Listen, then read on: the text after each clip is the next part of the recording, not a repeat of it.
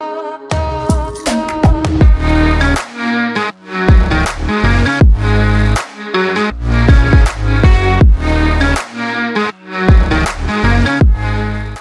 what's up, people, and welcome back to the Over 80 Minutes podcast. This week is a bit different. What we're doing is we're taking a break while we get ready for season 2. Season 1 has been an absolute success, and I cannot thank every single one of you for everything you've done, whether you've listened, whether you've liked a post, shared, retweeted, all the works. Everything every single one of you has done has not gone unnoticed, and it has made my day. It's been so much fun making this podcast. The creative aspect of it, getting to sit and hear amazing stories from amazing people I knew before, and I knew their stories and wanted to help share them. People I'd never even spoken to before I got on this camera, sat down and listened to their stories, and I've heard some truly incredible things. So what we're doing over the next couple of weeks, we're going to do a montage. I'm going to get some of the best clips from each episode. It gives people a feeler. It's a nice chance for new listeners to get there, have a look and see what they can expect from our episodes, and then we'll be back in season 2. Brand new guests, all new topics. Some of the things will still be the same. We're still keeping the classic 3 questions. The under the team bus section will all stay. All good laugh, but we're going to get bigger, better. We're all going to keep growing together, and I need you guys to help me with it. So thank you very much, and I look forward to seeing you for more live content in the next few weeks. So let's start things off. We're going to talk with George Taylor, and he talks about that horrific facial injury he got and how he had to get back up to Edinburgh and everything that ensued from there. Let's get going.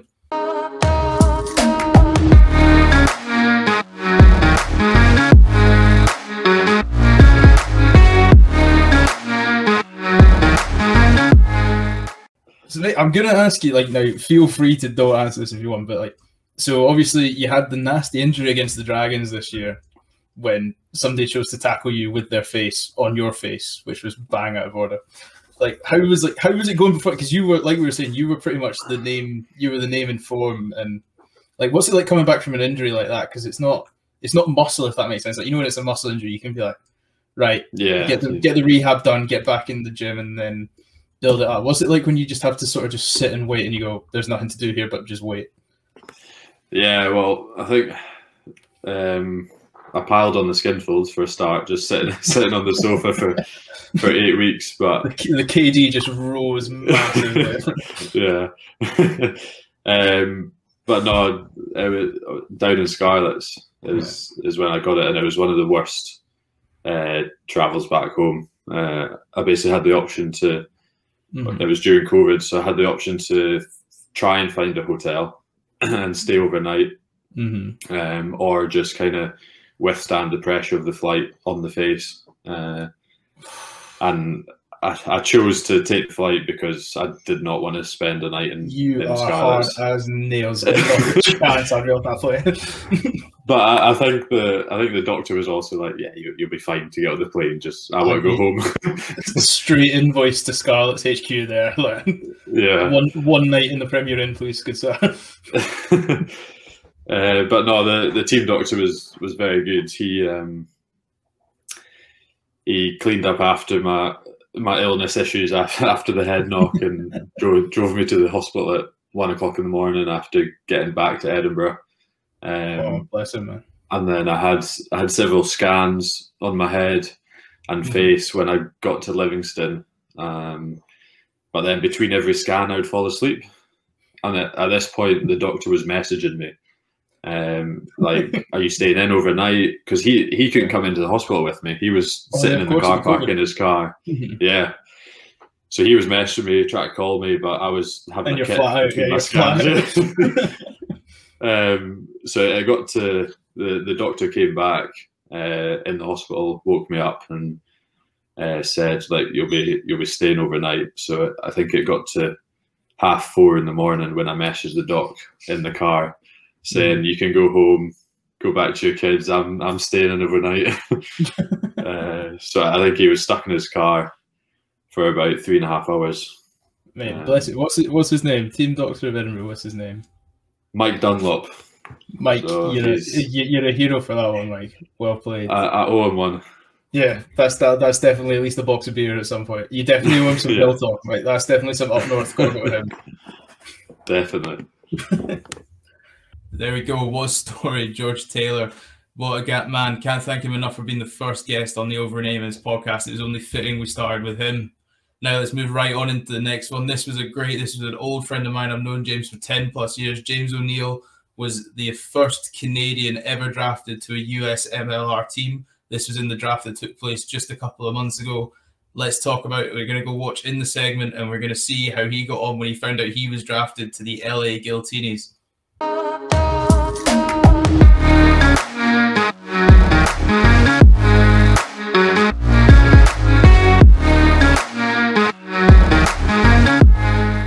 Mate, so I want to talk about the draft itself. I don't want to ask you the stereotypical questions. I don't want to be like, oh, how was this? But like, so prior to the draft, the things that have interested me, because obviously you see these people having like parties and things like that, and everybody knew. Like, so did you know beforehand that you were even in contention for the draft? Because I know obviously you have to declare for these things, but were you just thinking, if I get a contract somewhere, I get a contract? Were you like, I'm in the draft and I expect to be selected in the draft?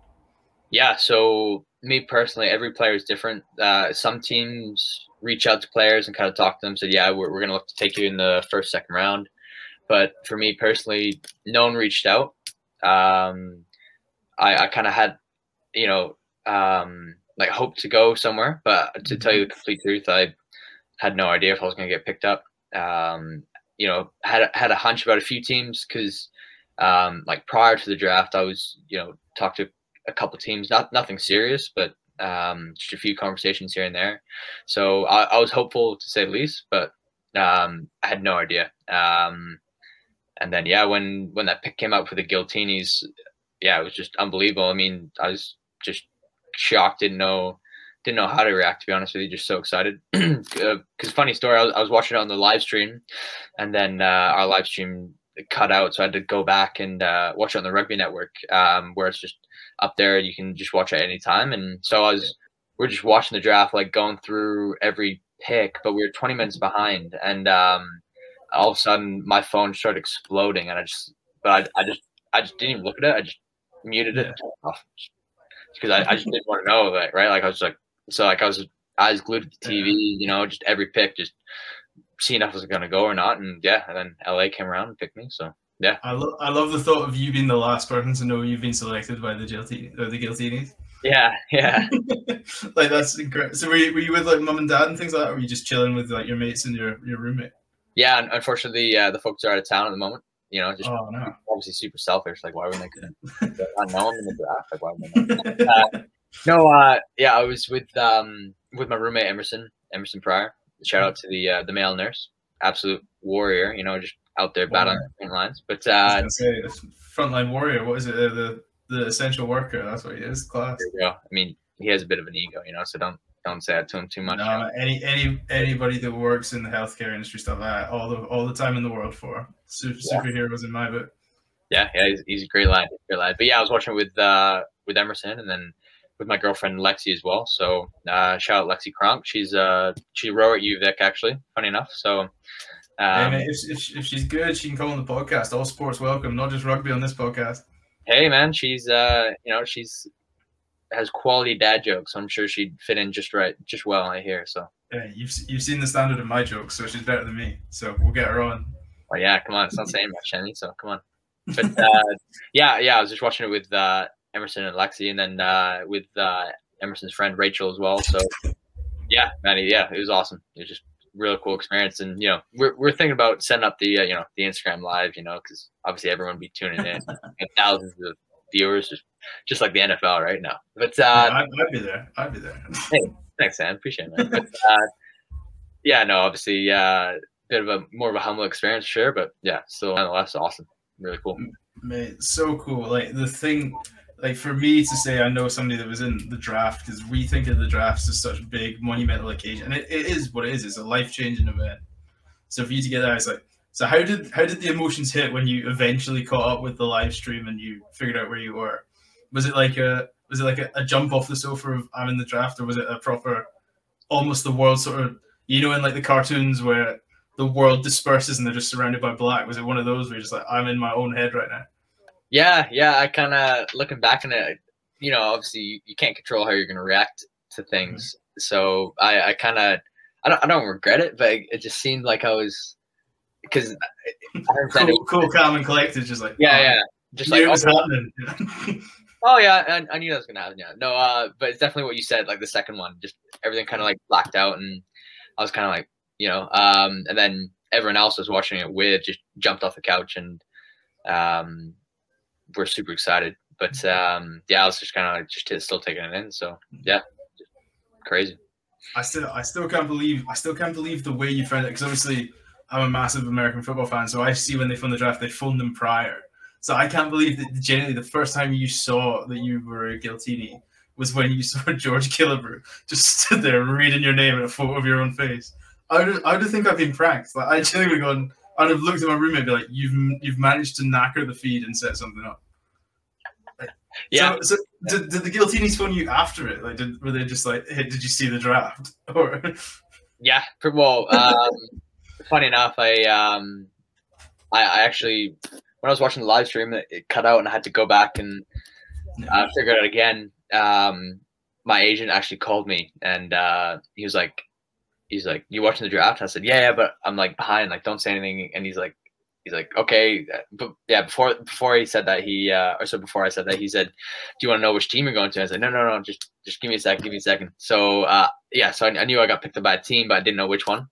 And then obviously Giltini's picked me, and then got a phone call from the manager about 10 minutes after I found out. So it took a little bit for them to reach out, but yeah, just basically when they're chatting away, it was just crazy, right? Just obviously I didn't have a lot to say, try not to say anything stupid, but basically just listen. But yeah, it was just a crazy phone call, just that's when I'd say that's when it probably really sunk in, when I got that phone call and kind of had that personal connection with the Giltinis. But yeah, it was just crazy, man. Just awesome.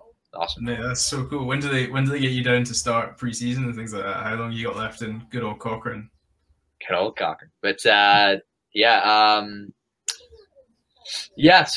I'm actually talking to the team right now, trying to figure that out. But typically preseason usually starts in December and January. But I know the Giltinis have kind of like a few feeder teams that play in like local club comps that they might want me to come down and play in. So yeah, basically just figuring out when best time to come down is really. I mean, currently also with the Pacific Pride, we have a comp coming up here in the fall, which would be quite good to play in, and then last for a couple months. So might try playing that, and then maybe go down after that. But yeah, we'll see. I don't know. I'll tell you when I know. Amazing. I'll get the scoop again. Get the first exclusive, then get the scoop. 100%. There you go. Mate, it speaks volumes to you, and I'm sure when all the famous faces watch the podcast that they'll see. But it speaks volumes to you that you're like, I still want to play my rugby. I want to make sure that I can stay healthy and stay on top of my game. So yeah, absolutely. Yeah. Exactly. Have all the big names been in touch yet? Have you had has DTH been blowing up the phone, getting in touch, or has Adam Ashley Cooper phoned up yet? Yeah, I don't know. Adam, Mr. Cooper hasn't called me yet. I don't know why. Maybe he's in travel. It's time zone, Australia, and that. Yeah. Yeah, that's it. That's why he hasn't reached out yet. But luckily enough, DTH has reached out. So yeah, I actually met DTH when I was playing for Canada U19. We actually went on tour to Wales, and DTH was playing for the Scarlets at that point. So I had the opportunity to meet him there, and every once in a while, I kind of would reach out to him and pick his brain about a few things here and there. So obviously we're not best mates or anything, but I definitely know him prior. And he reached out and kind of said, "Hey man, congrats," and kind of gave me the scoop and everything. And yeah, so it's just really cool to just have guys like that reach out, and it just makes you feel a part of it for sure. And just really appreciate him reaching out and making sure everything's okay. And if I need anything, he definitely said don't hesitate to reach out. So amazing. And last but not least, about LA, are you taking the cowboy boots and the bolo tie and the hat all the way down? Are you gonna be Canadian? Is the Canadian cowboy going south, or is the Canadian cowboy retiring for a couple of years while he becomes an LA superstar? Well, yeah, I don't know about that, but I don't know. Where we go? You're very humble about all of this, bro. You're going to like the center of media world in LA, and you're just like, I'll just be chilling in this, just living my life. Dude, I might have to start a memes account. Just all the things. Because 100% I'm gonna stick out like a sore thumb, man. Like rubbing with the locals in LA. But obviously got to bring the boots and the bowl of tie, man. You gotta stay true to who you are, and you can't forget about that. So I'll just maybe some people see it as me being a Marmite person, but whether they like me or they won't. But yeah, no, I reckon they're coming for sure. Yeah. Mate, if you're true to yourself, it's very difficult not to like somebody that's true to themselves. So I think you'll be fine. There we go. Imagine that. Imagine just sitting on your sofa having a rough idea that you knew you were going somewhere, your agent doesn't let anything on, and then the champions of the league contact you and say, you're going to play for us next year. What a turnaround that must be. Imagine being part of the Hollywood Hills, being a pro rugby player. I know for a lot of the listeners, that's going to be such a great dream. Right, now we're going to get into one of my best mates of all time. What a man. I've got to know him over the past couple of years really, really, really well. And every time I pick up the phone to him, I stay there for hours. And it's just always a great chat. Now we're going to listen to Tom Lindsay tell us about the 07 final when he was playing for Wasps, about the probables versus possibles games and everything in between. Let's go ahead and have a listen.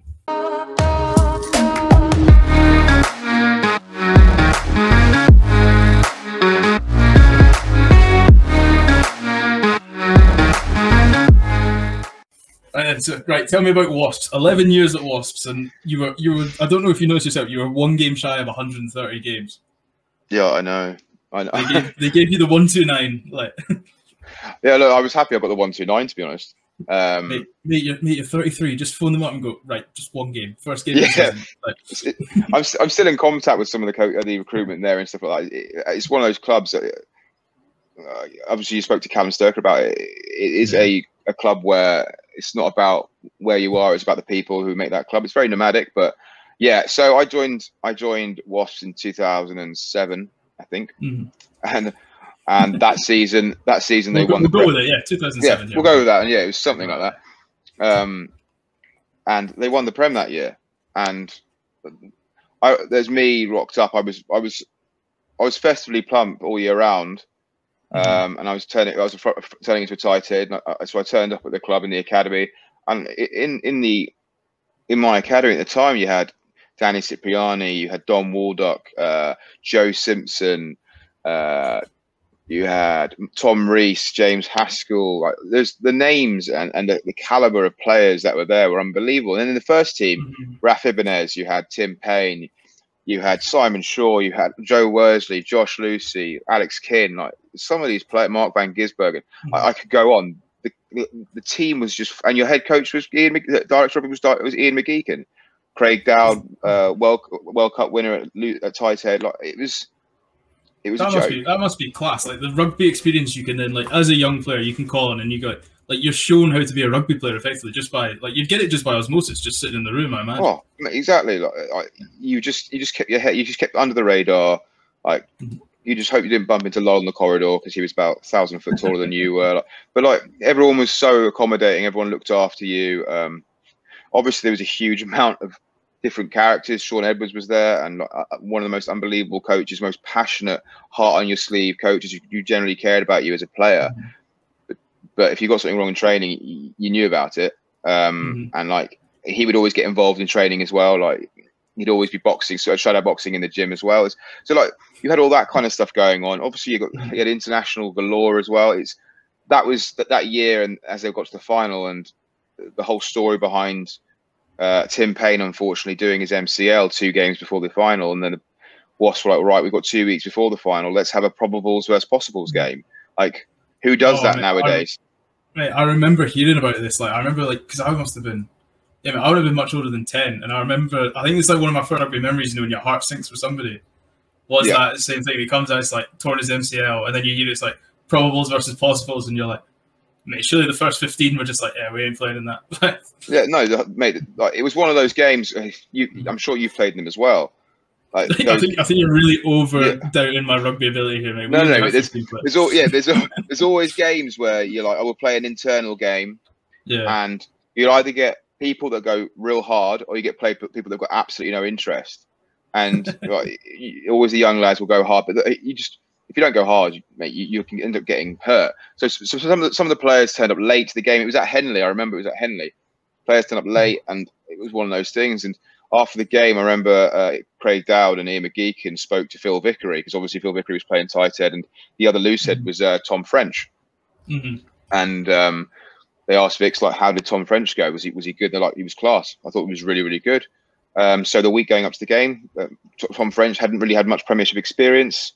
Got the text saying he's starting at Twickenham in the final, and he was outstanding in the game. Had an absolute blinder, and he had Julian White in his back pocket. So it was things like that made that year so special. And obviously they were sponsored by Magners at the time. So after the game, Magners looked after us in a pub in Richmond on the, I can't remember, on the roundabout. I managed to sneak my 3 uni mates in, just 3 uni mates. I love it. It's like, oh no, mate, I've got +1s. It'll be fine. Yeah, because I lived in I was at university at Twickenham in St Mary's. So I got 3 of my mates and then one of their uncles just rocked up. I was like, yeah, come in. It's free Magners all day.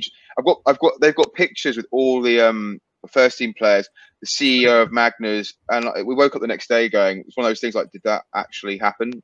So yeah, it was an amazing day, and it's such stories like that you always hold close to your heart. Obviously, I wasn't involved, but I was in the actual academy squad still.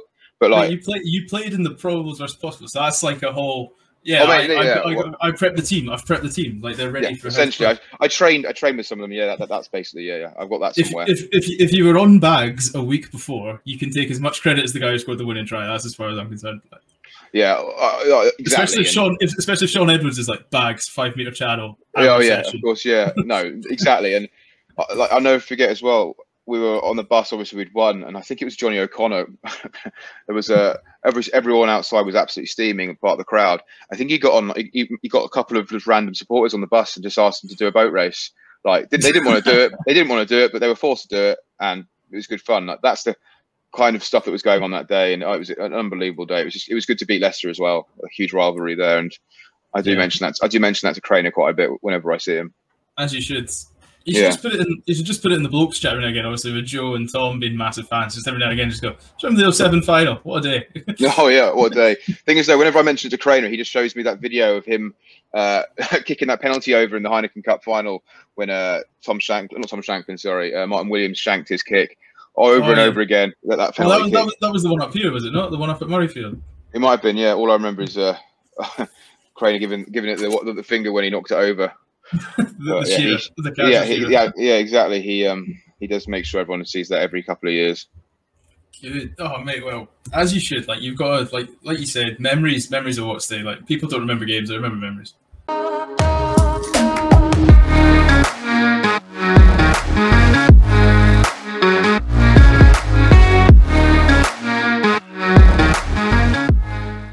There you have it. Tom Lindsay telling us all about that epic 07 final with Wasps. What a day. I imagine that would have been such a sight. Imagine getting your mates in from uni to go bevying with the Premiership champions. Doesn't get much better than that. Now we're going to move on to one of my guests of all time. This was Hannah. I had never met Hannah. I'd never spoken to Hannah prior to this conversation. I think I'd had about 3 Instagram messages with her. Honestly, what a woman, massive inspiration. She's about to go and do great things off. They've got a game against Japan in November. I've got tickets. I hope to see you all there. We're going to get it sorted. It's going to be a great time. Going to be a good game. Hannah's about to represent her country at the Olympics, how it feels just to represent your country in any sort of aspect as a female athlete, as a pioneer of her sport as well. So we're going to get into that right now.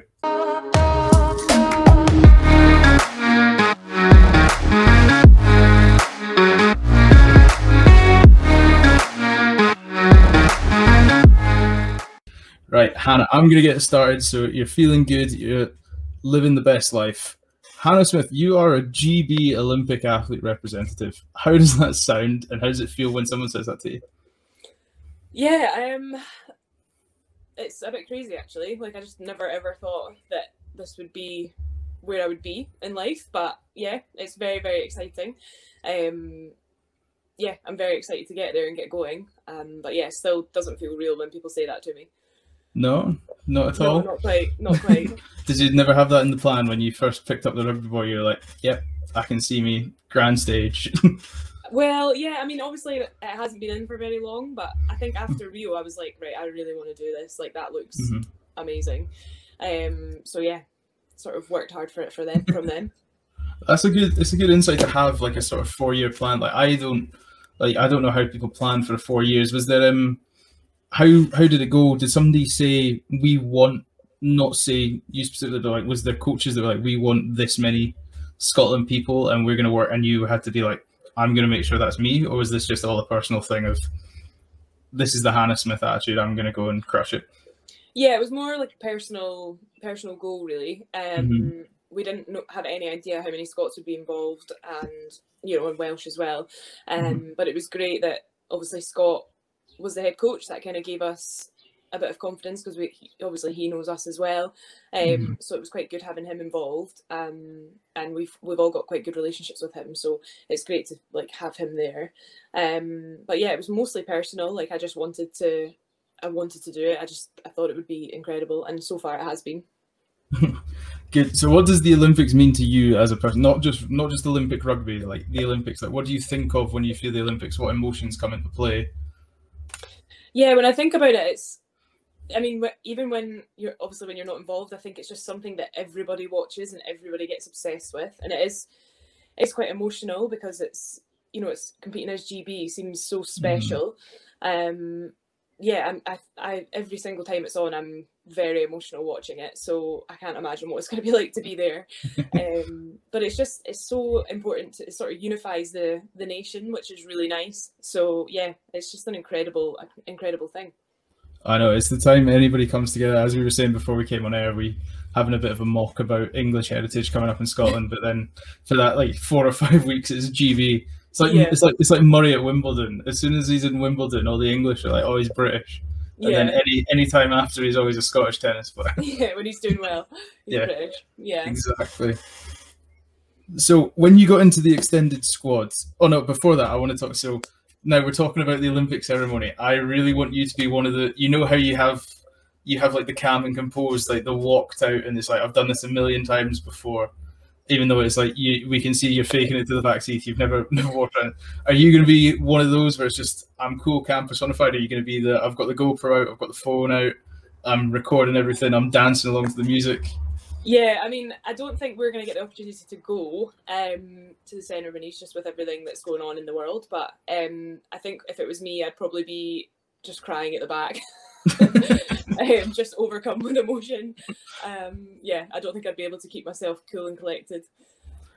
No, that's the best way to be. It's like we want to see people with passion. Like you want to see the group of people taking endless selfies as they do their walk round. Yeah. And you want to be the person, like when you see the athlete and then the camera pans to them, they clock that they're on the camera, and all you just see is like the hi mum and the wave. That's what everybody wants. Yeah. No, that would definitely be me.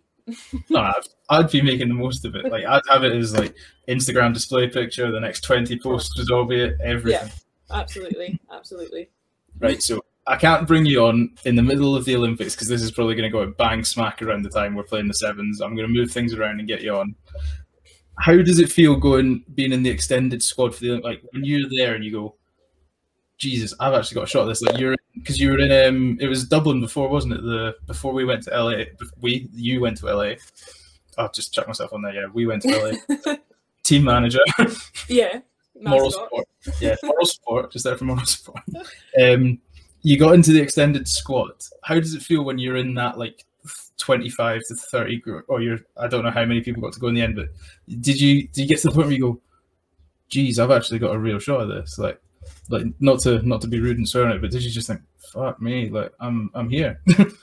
Yeah, I mean that was crazy. Like, it was so intimidating going, like there was like 22 of us initially, and obviously great to have the 6 Scottish girls involved, have a bit of a home from home, but yeah, I mean turning up to Loughborough for the first week, I think we were all very, very nervous.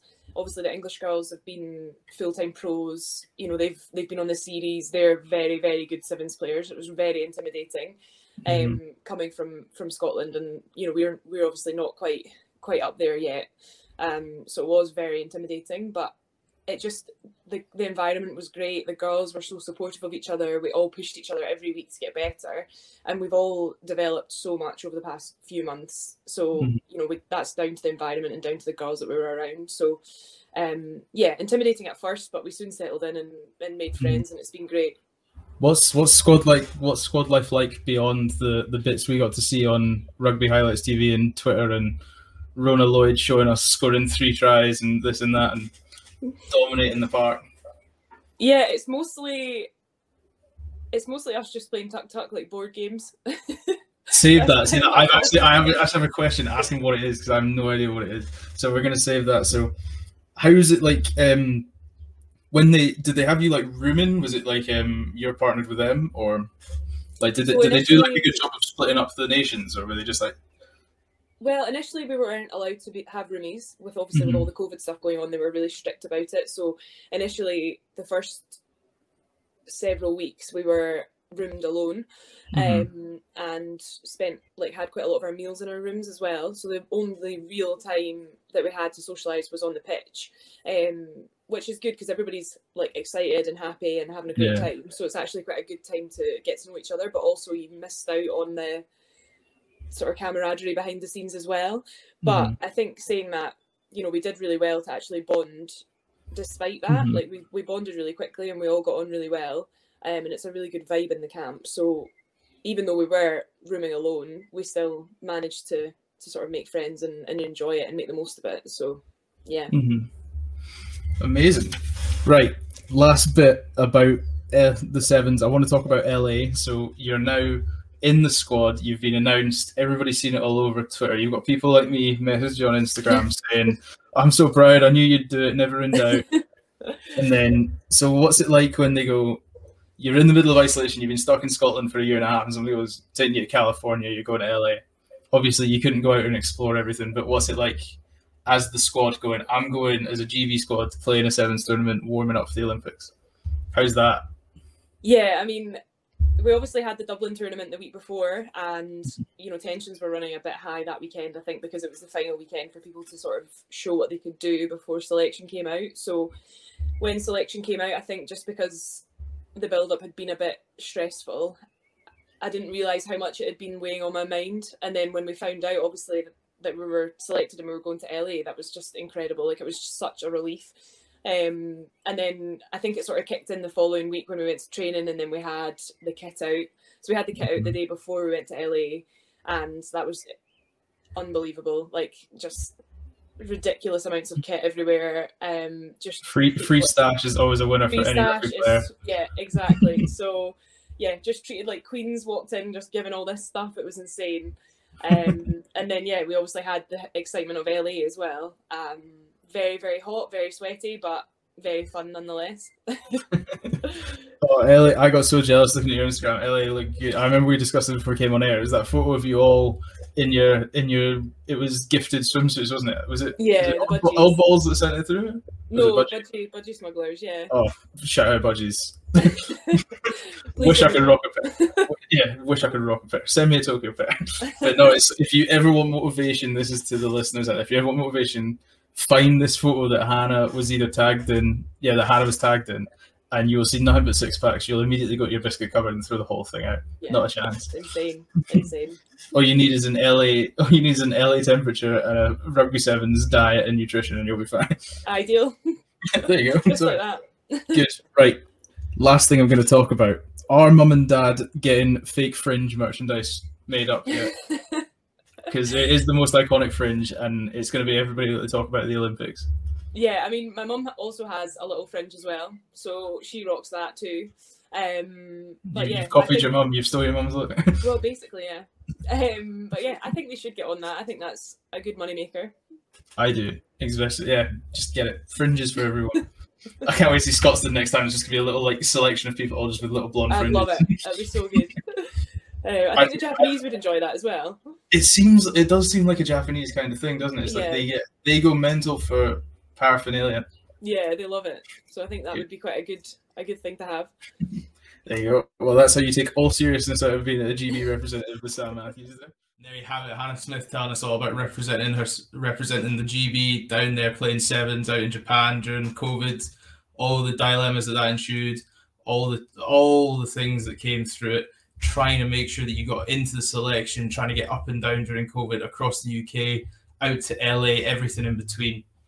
And now finally we're getting it off with one of the most inspirational men I've ever had the pleasure of chatting to, Bruce Aitchison, the voice of Murrayfield. And that's exactly what he's going to tell us about in this segment. He's going to talk about being the host of the Sweets on the Scottish days, making sure everything's running smooth.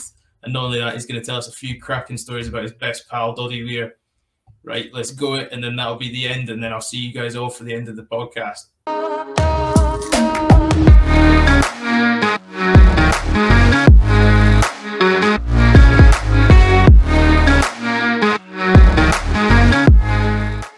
Right, I'm going to move on. I want to ask you about hosting and being the voice of Murrayfield, because that's where I met you from, is where I heard your voice from, and then it's when I put the two and two together and went, you must know the guy that voices Murrayfield to producer Sean. He went, yeah, he's one of my best mates. Yeah, so it's... how did that come about, hosting?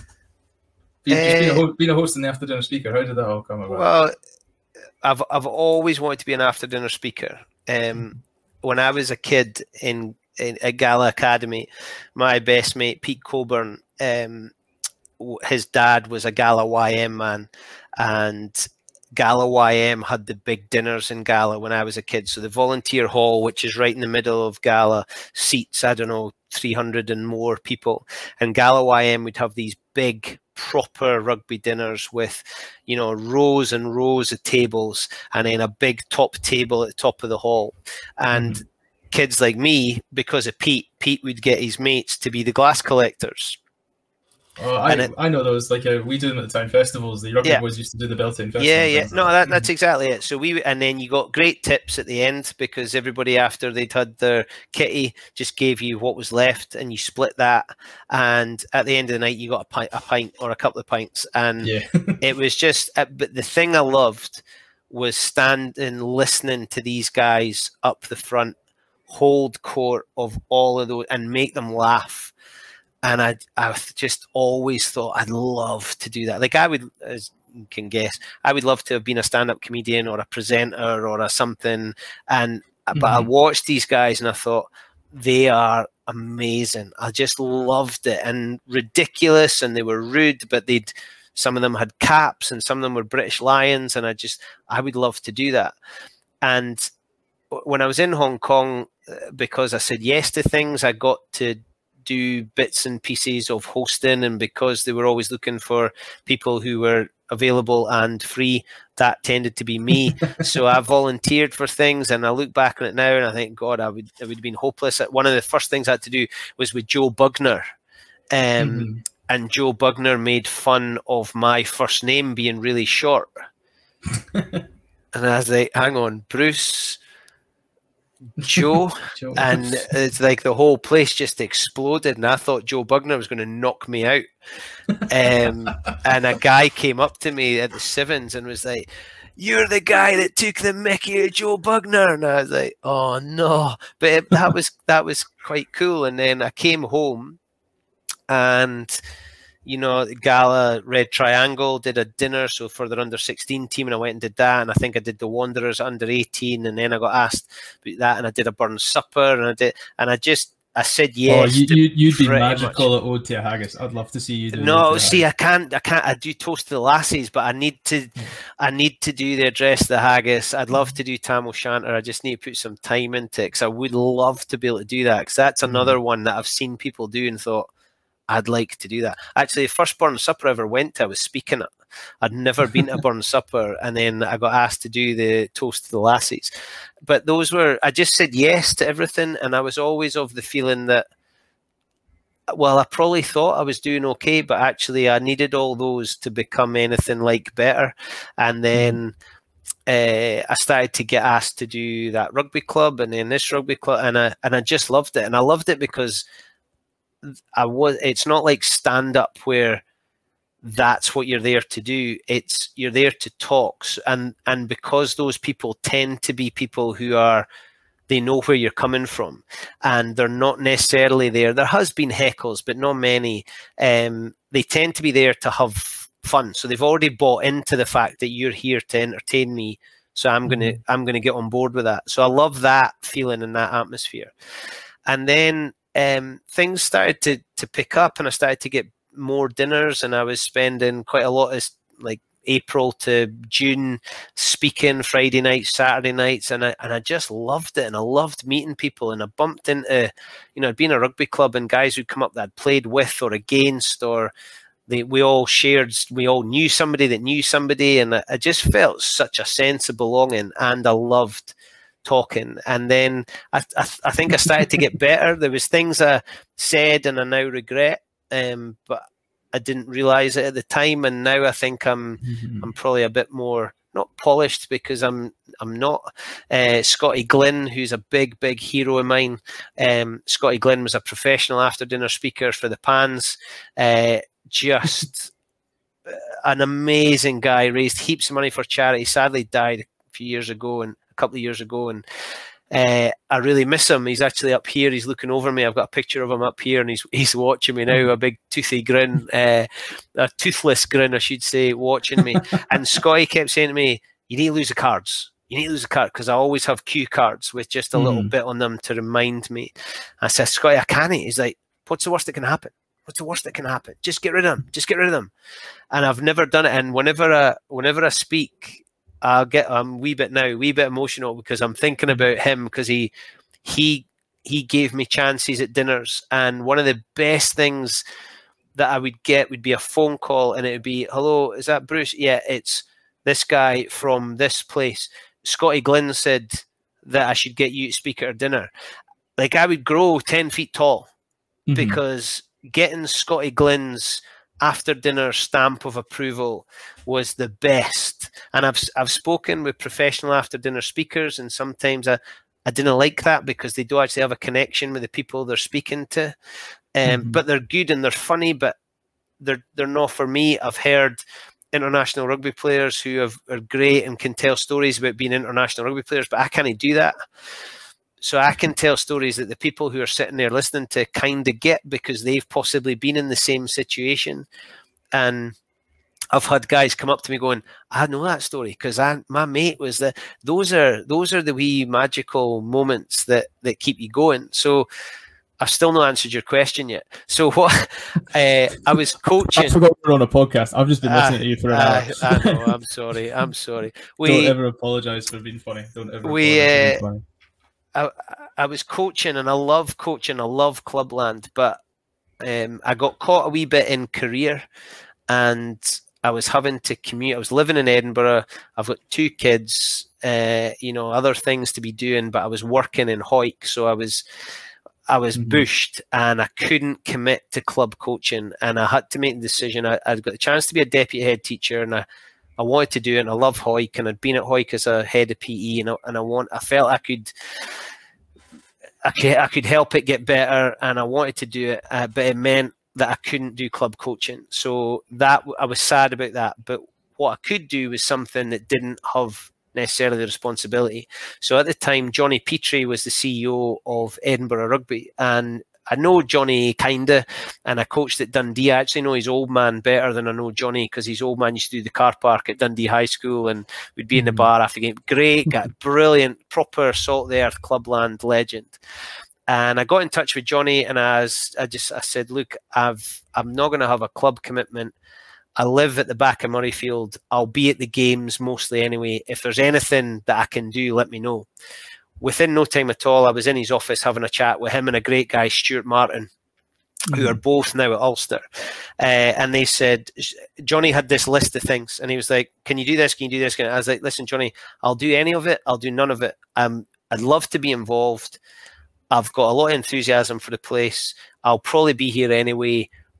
You decide what you want me to do." So it got kind of brought into a bit of sharper focus, but they were trying to make a change to the match day experience, and they'd brought in Callum Gallagher from Fourth One, who I love and is a brilliant DJ, real pro, funny, daft wee Raj, but I love him to bits, and we get on really. He's been really kind to me, and Barry Wilkins, who's the Hibs stadium announcer, so we got on well, but Baz now is no Edinburgh because he's got so much going on. So Callum and I were doing it. So the idea was they did all the decent stuff, but they didn't know anything about rugby. So when the whistle went, I took over, because I knew that Duhan van der Merwe was wearing number 11, and that Munster did this, and this was a try, and I loved that. But I had to be at Murrayfield for the briefing. So I had to be at Murrayfield 2.5 hours before kickoff. So I've got 2.5 hours. So for me, that was great because I spoke to the TV guys and the photographers, and I went and got a cup of coffee in the media bit, and I just annoyed everybody. So I said to Edinburgh, listen, how about I get folk and I do an interview in the clubhouse beforehand, because I'm here anyway. I might as well do that. So, right, okay. So we set that up. So I started to interview. So obviously guys who weren't playing. So I interviewed them before. And then I got a little bit more responsibility. So I got to interview the mascots on the touchline and the charity and, some of the non-players. We did that in the bowl, and that was quite cool. And then it was like, right, after the game, I'll interview players off the pitch. So they would bring a player off the pitch and I would do an interview, and then I maybe got cockers as well. And then I started to take them into the business club and stuff. And it all just came from me saying, listen, can I have a microphone, please? And they were kind of quite happy. And the thing I've always said about the stuff I do at Edinburgh and at Murrayfield, I'm just a supporter with a microphone. I'm not Dougie Vipond. I'm not Ailey Barber. I'm just a supporter with a microphone. And people quite like my enthusiasm. And I've got in trouble for a couple of things I said when Tommy Seymour, when I got to do Scotland games. So my first Scotland game was Fiji. Autumn Test, which I was buzzing about because I love Fiji, and Bill Mata scored, and I did my Edinburgh try for Fiji, number 8, big Bill Mata, and nobody cheered. So there's 67,500 people going, why is he getting excited about Fiji? But Tommy Seymour scored a hat-trick. And I said, and third try for Scotland, number 14, Tommy Seymour, the beers are on Tommy. And I got a row for saying the beers are on Tommy, which I was a bit sad about. But the Edinburgh stuff, like somebody's spending 10 minutes on the naughty step, and then I got a bit of kudos from some of the media guys because there was a TMO decision, and I always have a chat with the 4th and 5th officials, and I'll say to them, what question has he asked? So I announced that referee is asking try or no try or whatever it was, and the media guys were, Andy McGeady tweeted that great to have a stadium announcer who understands the game and keeps the crowd informed. So I was like, yeah, that was me. So I like, and I get on folks' nerves. There's people that probably roll their eyes when I was announcing to an empty stadium. Dougie Vipond gets a bit upset because he thinks I turn it up as soon as the TV coverage starts. But I did one just there when I was going to say, I remember the one I think you're about to talk about as well, when Jim was going after it on Premier Sport. Oh no, they rip it all the time. I had an email from Rory Lawson saying, "Can you please shut up?" But I was, when I did Ulster, just in the last game there when Madigan kicked the winner, but when Edinburgh scored and then Blair was lining up the conversion, he misses the conversion, so it's 31-all. And there's 50 people in the stadium, but I did the announcement of unsuccessful conversion for Edinburgh, and it's Edinburgh 31, Ulster 31. And I got this big laugh, and one of my heroes, Ian Rankin, that I coached with at Dundee, he turned round and just gave me a laugh and a big thumbs up, because I just like to muck about, and I'm lucky that I get to do it with a microphone in my hand, and I can't wait to get into the stadium. And Edinburgh have been really kind to me and given me chances, so they then started to do hospitality, which they hadn't done.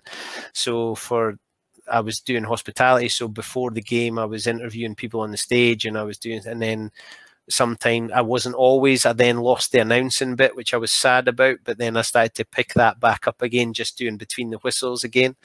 So, and then I've Doddy Weir, who we all love, and I love him to bits. And Doddy's known me for a long time because of where our families are from. And when Doddy was beginning to decide he was going to wind down, he was host of the Thistle Suite at Scottish Internationals, and the Thistle Suite can have over 500 people in it. And in discussion with James Nicholson, who was then head of hospitality and has now moved to Australia, they were looking for somebody to take over from Doddy. And they went through this person, but obviously the bigger the name is, the more in demand they are of things like TV and radio. And I then got a message for James saying, can we have a chat after an Edinburgh game? And he'd seen some of the stuff I'd done at Edinburgh games. So I met Jim, and he said, listen, here's the story, but you'll know what it's like. I was like, I've not been at hospitality.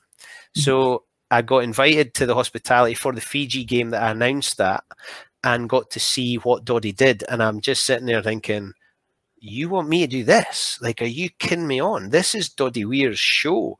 So the way it worked was Doddie and I did it together. And I was just Doddie's, like, he just took the mick, but we had a brilliant laugh, and he was so kind to me, and we did so much together. And we interviewed people. We both got in trouble, actually. We had Xander Fagerson, and I forget who the other squad member was. But the week before, Matt Fagerson had lasted 20 minutes against Fiji and gone off injured. And the following week against, I don't know, South Africa, we had Xander and another player, but I forget who it was, on stage before the game. So we've got 500 people there for hospitality, and Doddie and I on stage with 2 Scotland squad members. So I said, Xander, so your brother lasted 20 minutes last week for Fiji, and you've got a big moon boot on. Are all the Fagersons soft? And the place laughed, and Xander was like, oh no, my sister's quite hard, and we just had a bit of crack about it. And then Doddie turned, and I wish I could remember who it was, but Doddie turned to somebody else and went, so why are you not on the squad? Is it because you're not very good? And of course the whole place just laughed. So, but then the two of us got in trouble.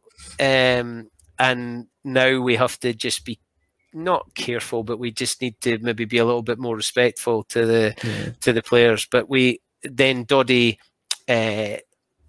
Doddie then had his last game against Wales in the Six Nations, and we had a big send-off for him, which was an amazing thing to be part of. And then it kind of became mine, and that's. I feel very, very honoured and privileged to do it.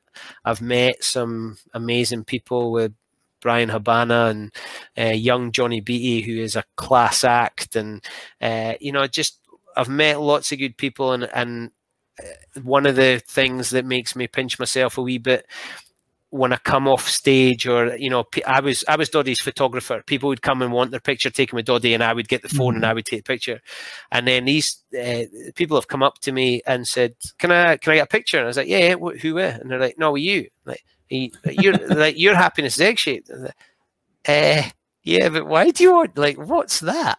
But it's if it means something to them, then that's cool, and I'm happy with that. And while it feels uncomfortable, and I'm not sure who they're showing that picture to, but go for it. And that's, a bit like I was saying before, when you meet somebody, that's the only little bit of snapshot they're getting of you, and I kind of want them to leave with a decent impression, selfishly for my own bit, but also hopefully they've left feeling a little bit better for themselves as well.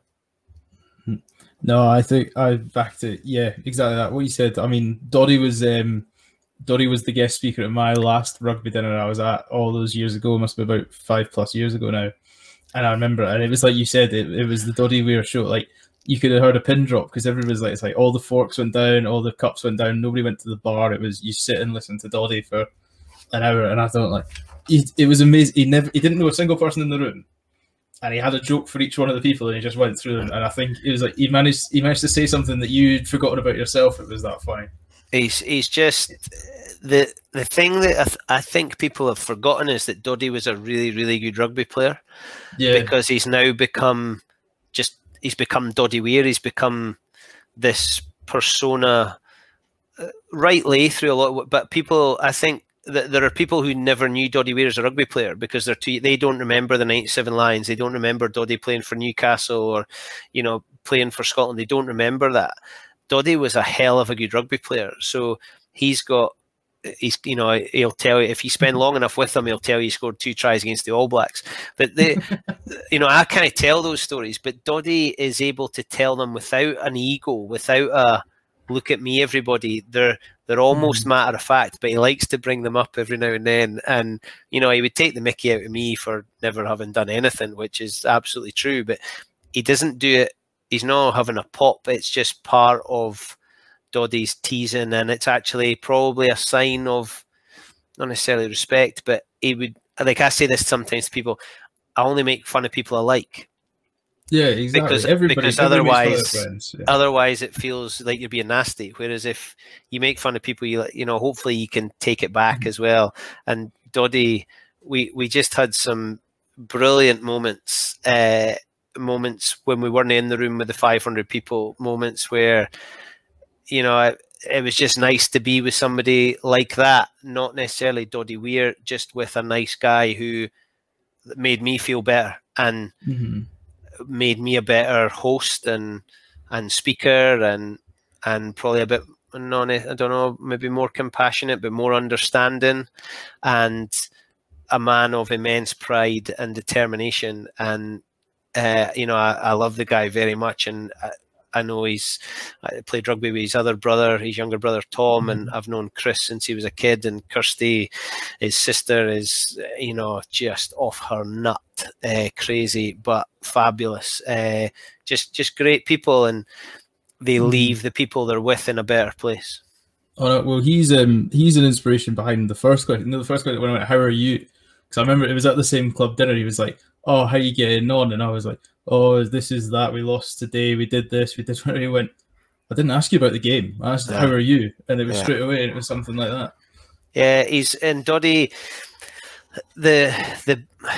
I could talk about Doddie Weir for a whole podcast, but Doddie, when people wanted a photo, he asked their name, where you from.